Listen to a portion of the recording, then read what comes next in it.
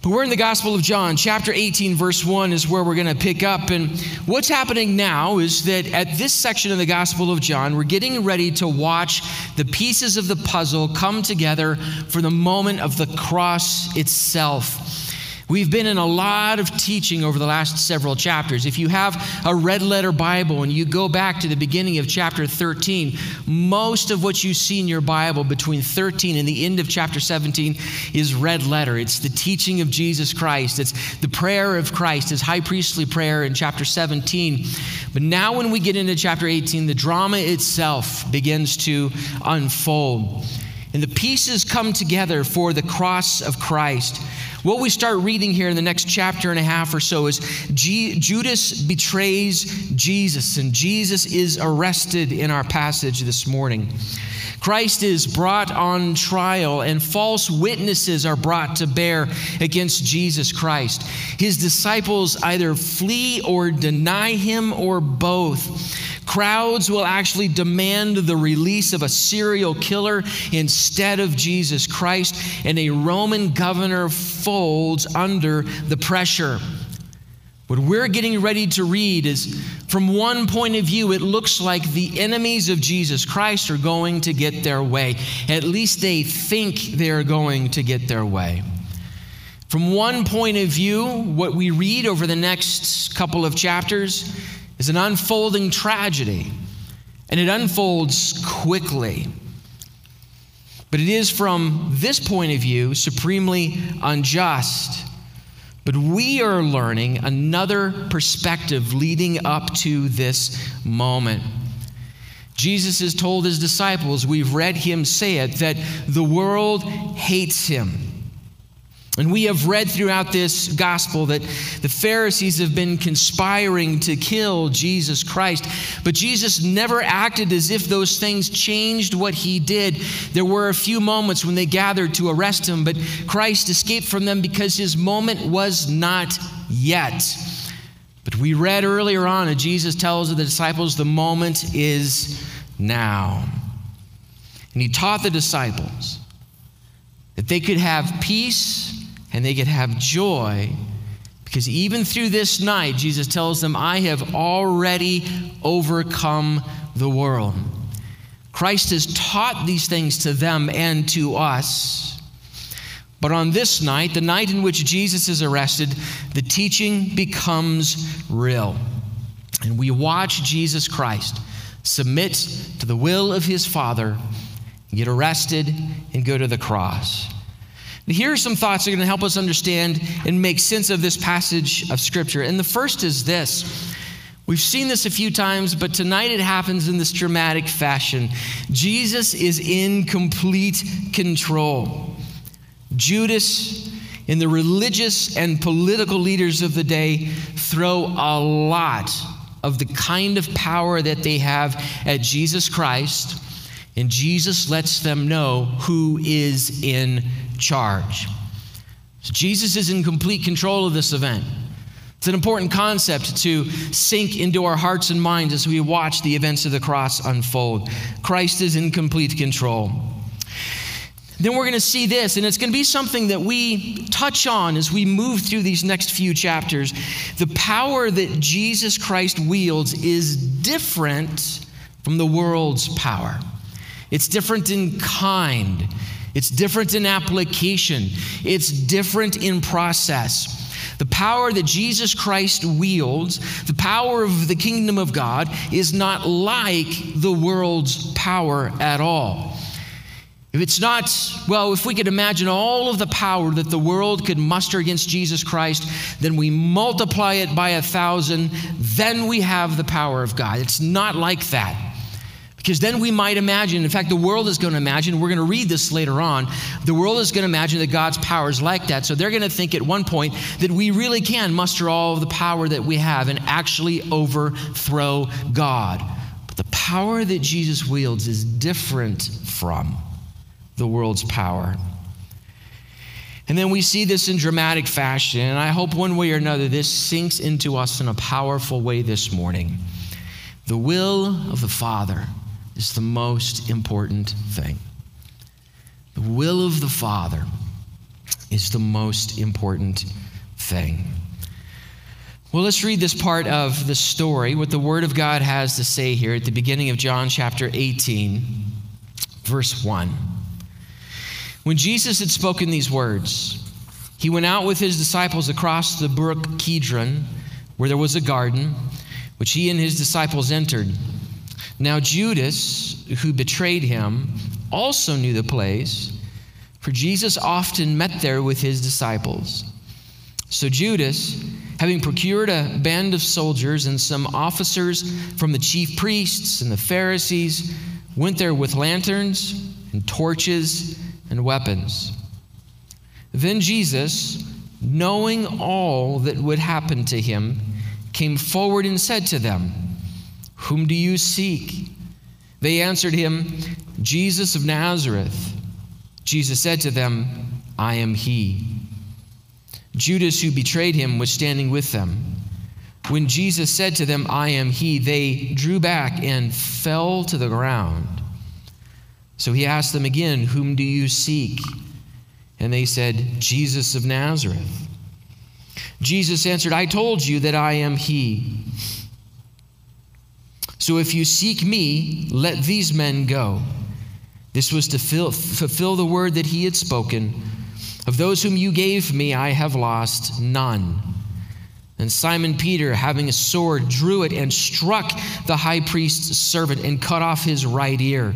The servant's name was Malchus. So Jesus said to Peter, "Put your sword into its sheath. Shall I not drink the cup the Father has given me?" When Jesus had spoken these words, all of this teaching over the last several chapters, you go back and you read through some of that. John chapter 15, verse 1 begins with Jesus telling the disciples, "Let's get up and go from here and let's go for a walk." So they've been walking and listening to Jesus, and Christ has been praying and walking with them. And now they arrive at their destination here at the beginning of chapter 18.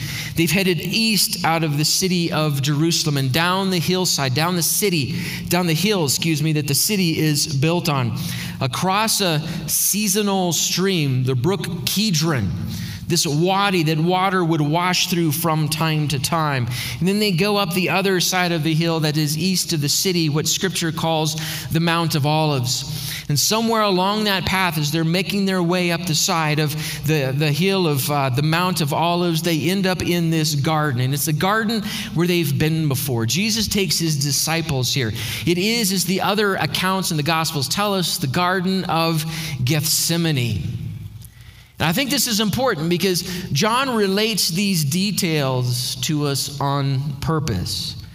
Judas knew where to go. Jesus didn't hide from his betrayer.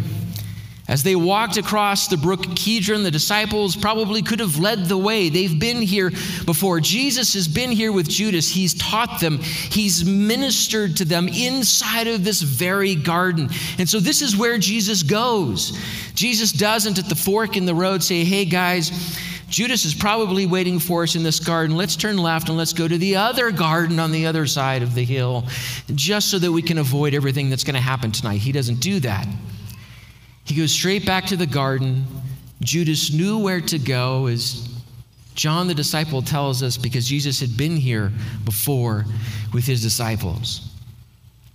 Friends, the more I've spent time with this passage of Scripture, the more the setting strikes me. The more the drama, the scene itself strikes me. In the past, Judas has been here in the garden with the disciples, listening to Jesus, watching him minister, being ministered to by him. But this time, Judas shows up and he's standing apart from Jesus and the rest of the disciples. Judas is now here. He's already betrayed Jesus, as John has put it. And he's here now with these soldiers and the temple guards. And they've been brought now to arrest Jesus Christ. So Judas brings some of these Roman soldiers and these officers, or as the other gospel accounts tell us, they're actually guards from the temple. So they're sent from the Pharisees and from the chief priests.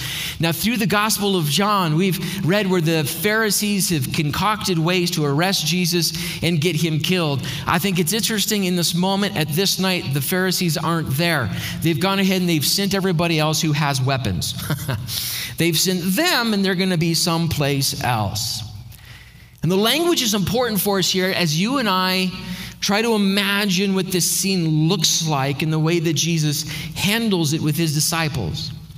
When John the disciple says that Judas brought a band of soldiers, that word band in the Greek is the word that would have been used to describe a Roman cohort.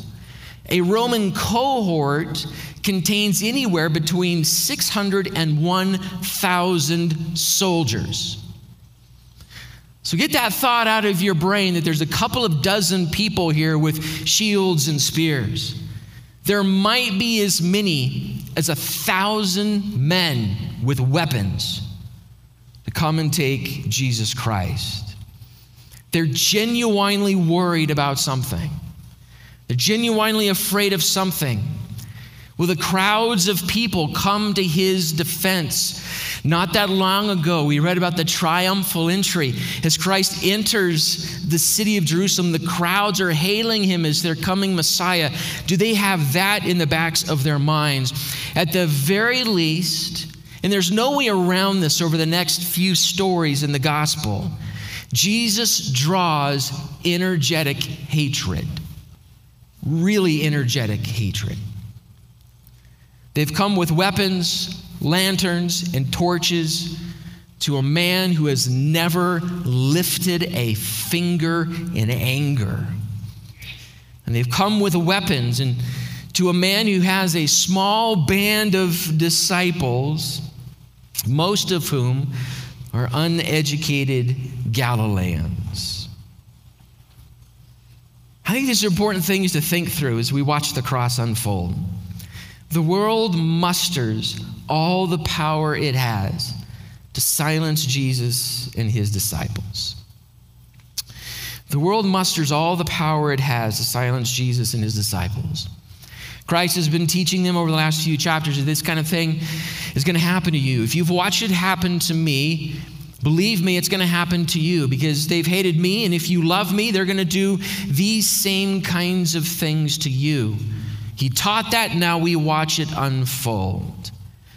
But as we think about how this works and why it works this way, friends, think about it like this. There are two things in this universe that do not want the gospel of Jesus Christ to succeed. There are two things in this universe that do not want the gospel of Jesus Christ to succeed. The first is me, and the second is the devil. Let me explain to you what I mean by that. Why do I say me? Because the testimony of Scripture is clear, and the testimony of human experience and human history is just as clear that every human being lost in their sin is an enemy of God's. This is what our sin does to us. It makes us callous to God. Scripture calls us enemies of God. We were lost in our sin and walking another way. And in our sinfulness, we don't want to hear the good news of the gospel of Jesus Christ. Here's how the Apostle Paul, who himself experienced this radical conversion while he was on his way to do what? To get rid of as many disciples as he possibly could. To fulfill the words of Jesus Christ earlier on in this teaching, if they hated me, they're going to hate you. And Paul, who was then Saul, is on his way to Damascus to persecute disciples. And Jesus gets a hold of him like this, so Paul knows this story. And this is how he describes it in Ephesians 2, verses 1 through 3. And you were dead in the trespasses and sins in which you once walked. And he speaks of himself like this as well in several places. And you were dead in the trespasses and sins in which you once walked, following the course of this world, following the prince of the power of the air, in the spirit that is now at work in the sons of disobedience, among whom we all once lived in the passions of our flesh, carrying out the desires of the body and the mind, and were by nature children of wrath, just like the rest of mankind, just like everybody else. This is how sin works inside of the human heart. So the gospel is good news. It's really good news because it changes that. It breaks that. The work of the Holy Spirit draws us into our salvation in Jesus Christ. The gospel is good news, but it's the good news of the surgeon's scalpel. We must become aware of our sinfulness. We must become aware of our need for Jesus Christ, that I am lost without him. And the human heart does not want to admit that. Maybe the easiest way for a human being to keep the work of Jesus Christ, to keep the gospel at bay, is just simply to believe I'm really not that bad. I mean, for Pete's sake, have you seen that other guy? Right? It's the easiest way to keep the gospel at arm's length. It's the good news of the surgeon's scalpel. So I, in my sin, do not want this to work because I want to remain Lord of my own life. Thank you very much. And then our enemy, the devil, he doesn't want this to succeed either. But the devil, he is on a collision course with eternal defeat and destruction. And so his desire right now, even as Paul described in that passage we read in Ephesians, his desire is to destroy as many of God's image bearers as possible, and he will stop at nothing. That might be a wonderful nutshell way of watching the world around us right now. That's like the subheading to almost every headline you're going to read this week. The devil wants to destroy as many of God's image bearers as possible, and he will stop at absolutely nothing. So the world throws all of the kind of power that it has at Jesus Christ to stop this process. They think that killing him is going to change this. But friends, part of the drama that is inside of what we just read here in the Word of God in John chapter 18 is this. Jesus defeats the world's power with a single word. Jesus defeats all of the world's power with a word.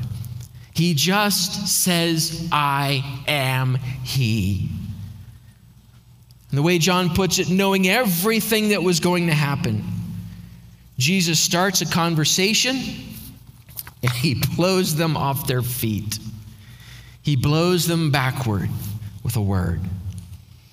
What do we read here in the ESV when Jesus says, I am he? Who are you seeking? Jesus of Nazareth. Well, I am he. In the Greek, it's actually a little bit more simple than that. Jesus just says, I am.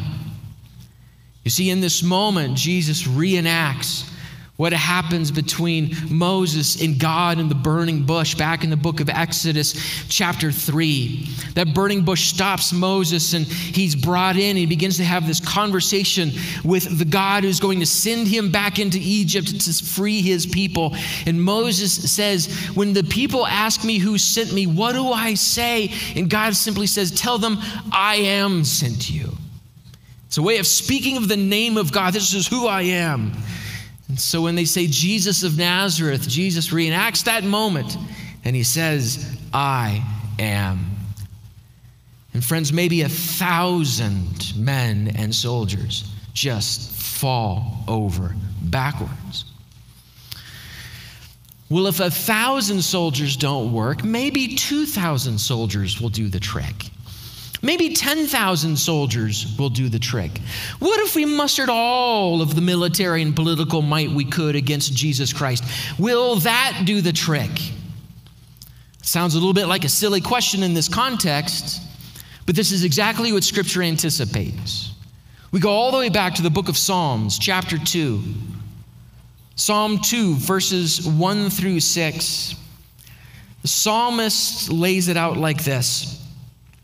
Why do the nations rage and the peoples plot in vain? The kings of the earth set themselves, and the rulers take counsel together against the Lord and against his anointed, saying, let us burst their bonds apart and cast their cords from us. He is not my God, I am my God. God's reaction is he who sits in the heavens laughs. The Lord holds them in derision. Then he will speak to them in his wrath and terrify them in his fury, saying, as for me, I have set my king on Zion, my holy hill. Bring it. This is what I'm going to do. My king will sit on my throne. And it doesn't matter what human beings and the devil do in their rebellion against me. Now that's the book of Psalms.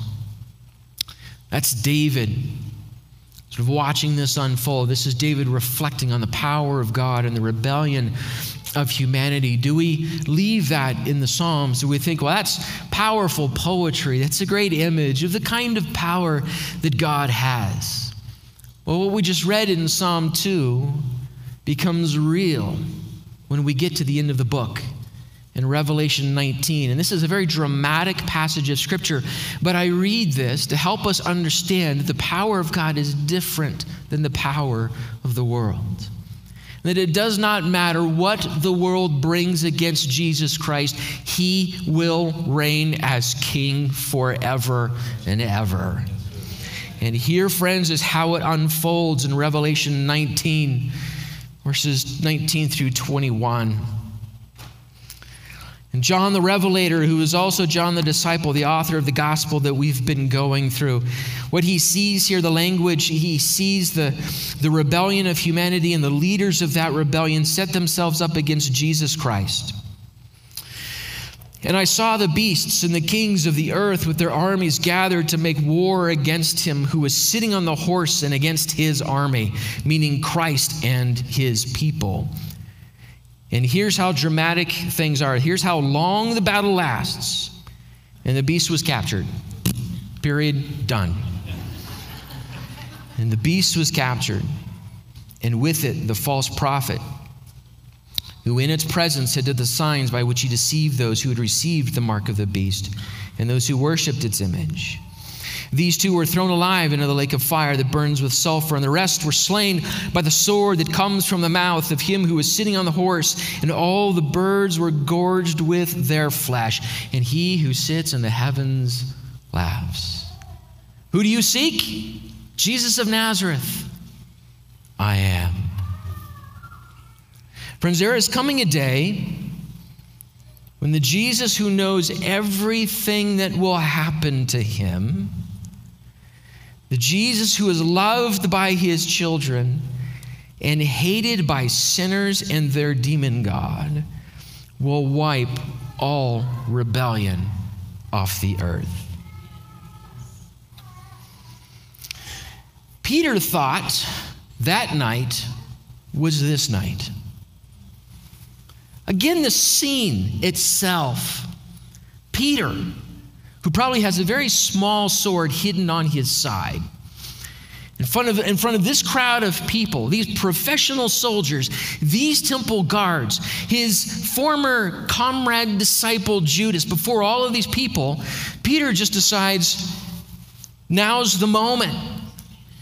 He pulls out his sword, he cuts off the right ear of this servant. His name is Malchus. Now that's an interesting detail. A lot of scholars guess that we know his name because he eventually becomes a follower of Jesus Christ. The other stories tell us that as Jesus is talking to Peter and he's settling this poor guy down, he puts the ear back on Malchus and he heals Malchus. Peter might be deciding that tonight is the night that this is going to happen. He draws his sword in hopeless attack, maybe even with his own promise ringing in his ears. He had told Jesus earlier on this night, I will go with you to the very end. Prison or death, I'm with you. He may have those words in his mind as he draws his sword. But this day is not that day. On this night, Jesus lets us know who is in charge. He lets the soldiers back up off the ground, and he goes willingly to the cross. On this night, Jesus allows himself to be kissed by Judas as a sign of betrayal. Whereas earlier that had been a sign of love between the two of them. Been kissed by Judas on the cheek is a sign of betrayal. On this night, Jesus protects his sheep from the soldiers. Well, if it's me that you seek, then let these go. And as the other gospel accounts tell it, they run. They flee. The vast majority of them flee. John says he said that to fulfill the word that he had spoken. And he'd spoken these words earlier on in John chapter 17. And then earlier even than that, we read in John chapter 10, those first 15 or so verses, said, I am the good shepherd. I don't lose any of these. I know their name and they know me. So on this night, Jesus protects his sheep. Why is tonight not the night for the judgment of evil and the final eternal establishment of the kingdom of God on earth? Jesus tells Peter, put your sword into its sheath. Shall I not drink the cup the Father has given me? Now is not the night that gets fulfilled in Revelation 19, because a couple of things need to happen first. The first is that Jesus is going to fully and completely obey the will of the Father. And the second is that the cross must come first. So Jesus Christ obeys the will of the Father. We've read this language in the Gospel of John. He says, I have come to do everything the Father has given me to do. And when he prays, he says exactly, I've done everything you've told me to do. And now he continues in that, obeying the will of the Father. And I want to think about this for a couple of moments. Obeying the will of the Father, especially at a moment like this. We need to know this. The will of God is always perfect. The will of God is always perfect. Whatever was on Peter's mind, whatever it was, the will of God was what was perfect. Now, this is a truism about God. If we think about who he is, if we just sort of list his character traits, if we step back from the drama of the night in which Jesus is arrested, and we just think about who God is, this is just a truism of who he is. If God is all-knowing, if God is all-powerful, if God is all-loving, then everything he wills, everything God commands, everything God wants is loving and good and perfect. So Jesus perfectly submits to the will of God, and we are saved because of that. The will of God, friends, transcends this situation. And here's what I mean by that.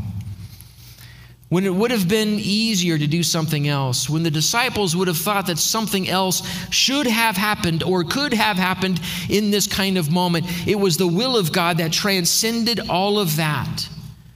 And obeying God's will, doing what he commanded, was right in this situation, no matter what anyone else thought was the better thing to do.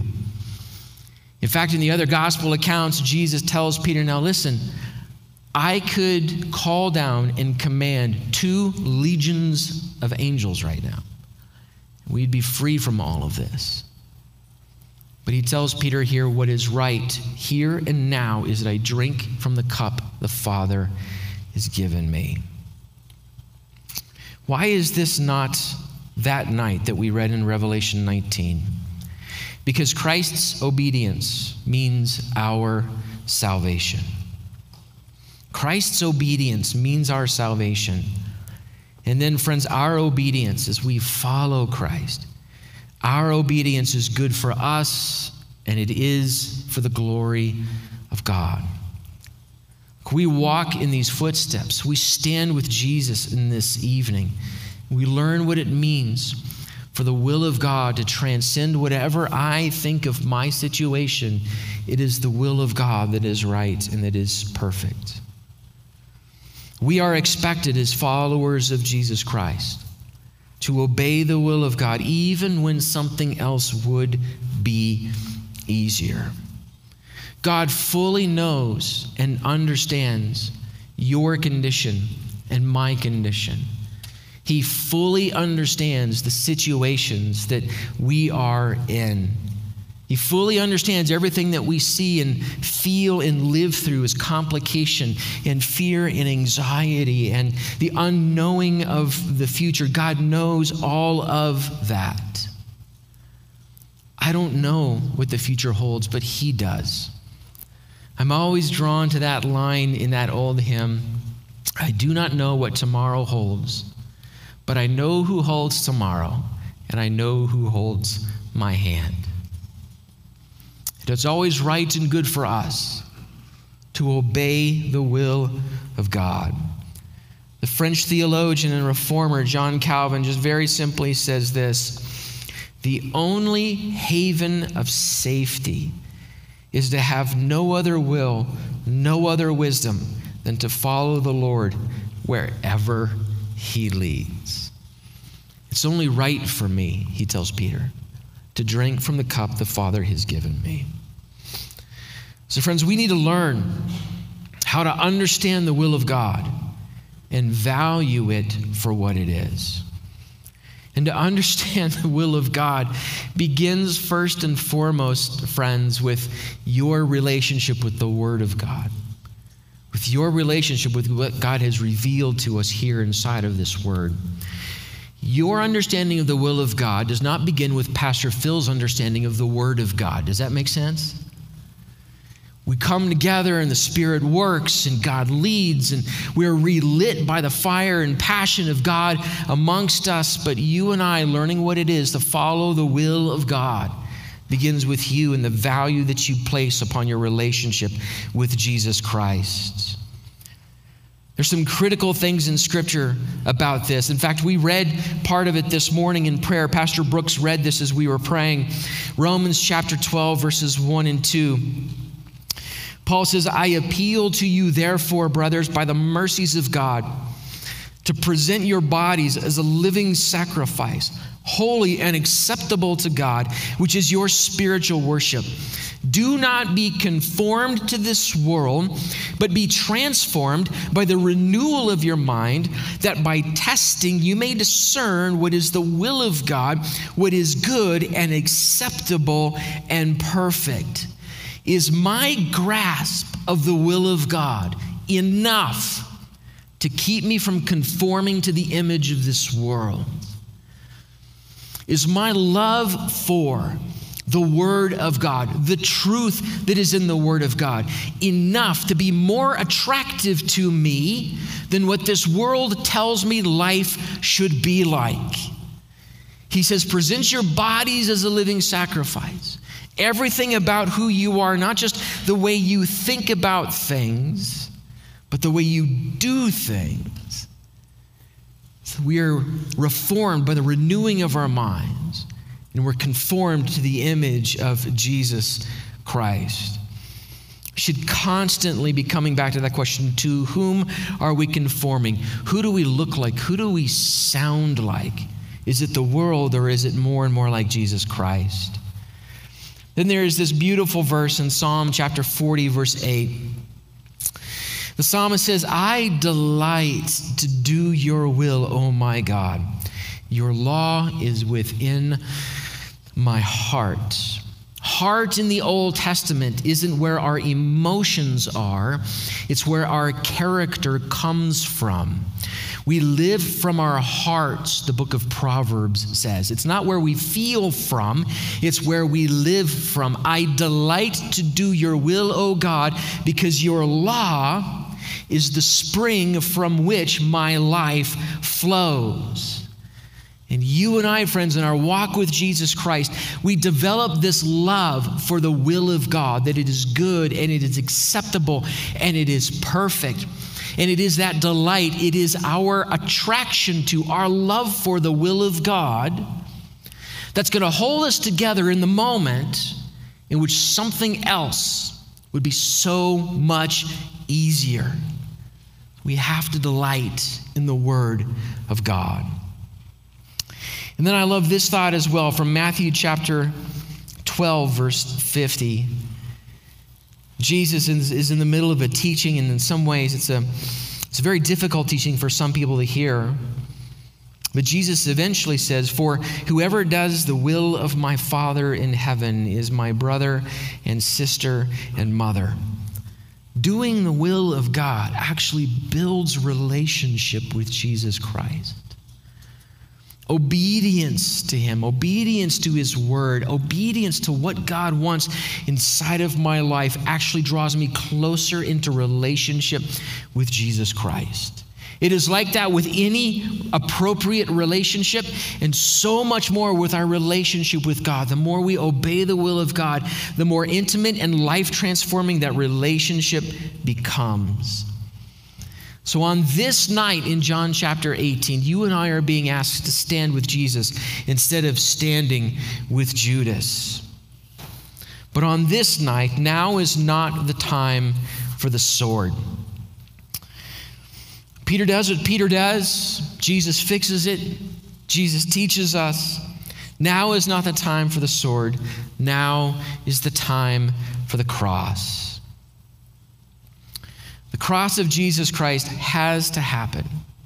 It must happen in order to make an end of sin, to make reconciliation with God possible, and to judge sin and the devil. The cross has to happen. The cross must happen because we are sinners, and God loves us enough to extend His mercy to us. But He does it through the cross. Now, if Jesus on this night had decided, you know what, I'm not doing this, and He calls 2 legions of angels down, and He sets up the throne of David, I'll tell you what, that would have excited His disciples. Even later on, after His resurrection, He teaches the disciples in the beginning of the book of Acts. The disciples say, well, now is it time to restore the kingdom to David? We have to get rid of these Romans. We have to put you back on the throne. We have to have the eternal physical kingdom that we thought you came to bring. If Jesus on this night had done that, His disciples would have died in their sin. Do you understand? They would have died in their sin. So before that happens, the cross must happen. Because of the cross, because of Christ's obedience at the cross, reconciliation with God is possible.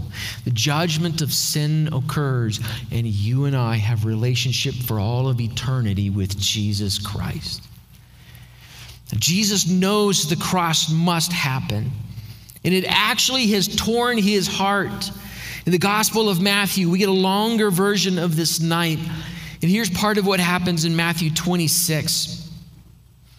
Then Jesus went with them to the place called Gethsemane, and He said to His disciples, "Sit here while I go over there and pray."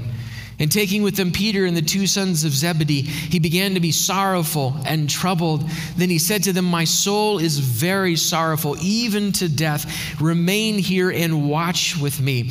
And going a little further, He fell on His face and prayed, saying, "My Father, if it is possible, let this cup pass from me. Nevertheless, not as I will, but as you will. Not my will be done, but may your will be done." Jesus uses this word in Matthew 26. He uses this word when He talks to Peter in John chapter 18. God has given him a cup to drink. This is important language, because this is common Old Testament language for the outpouring of God's wrath on sin. The cup just fills with the rebellion of the nations, and eventually it begins to pour over the top, and the cup of wrath gets poured out. And Jesus says, it's right that I drink the cup the Father has given me. Friends, this is a stunning reality of the cross of Jesus Christ. not only will the only innocent man be executed, but he will bear our sin for our sake. Listen to how the Apostle Paul puts it. It goes by very quickly, but it is a stunning reality in 2 Corinthians 5, verse 21. For our sake, he made him, God made Christ, to be sin who knew no sin, so that in him we might become the righteousness of God. This exchange that Jesus makes, he is wholly and completely righteous. I am a sinner dead in my trespasses and sins. So the way that God fixes that is that God makes Christ, who knew no sin, to become sin for us, so that we might then be under the righteousness of Jesus Christ. Christ says, it's only right now that I drink the cup the Father has given me. So Christ submits to the will of the Father. He drinks the cup, and he prays for the will of his Father to be done. The cross is the will of the Heavenly Father. This is the plan of salvation. What looks like, from one perspective, what looks like defeat is a moment of human sin and demonic desire fulfilled, but it is all under the sovereign power and guidance of the will of God. And because Jesus submits to the will of the Father, sin is defeated and we are saved. And I want to finish with this passage in Philippians. We've read a lot of scripture, but guys, it's important that we understand what's happening on this night and why Jesus does it this way. Philippians 2, verses 8 through 11. Speaking of Jesus, it says this, and being found in human form, he humbled himself by becoming obedient to the point of death, even death on a cross.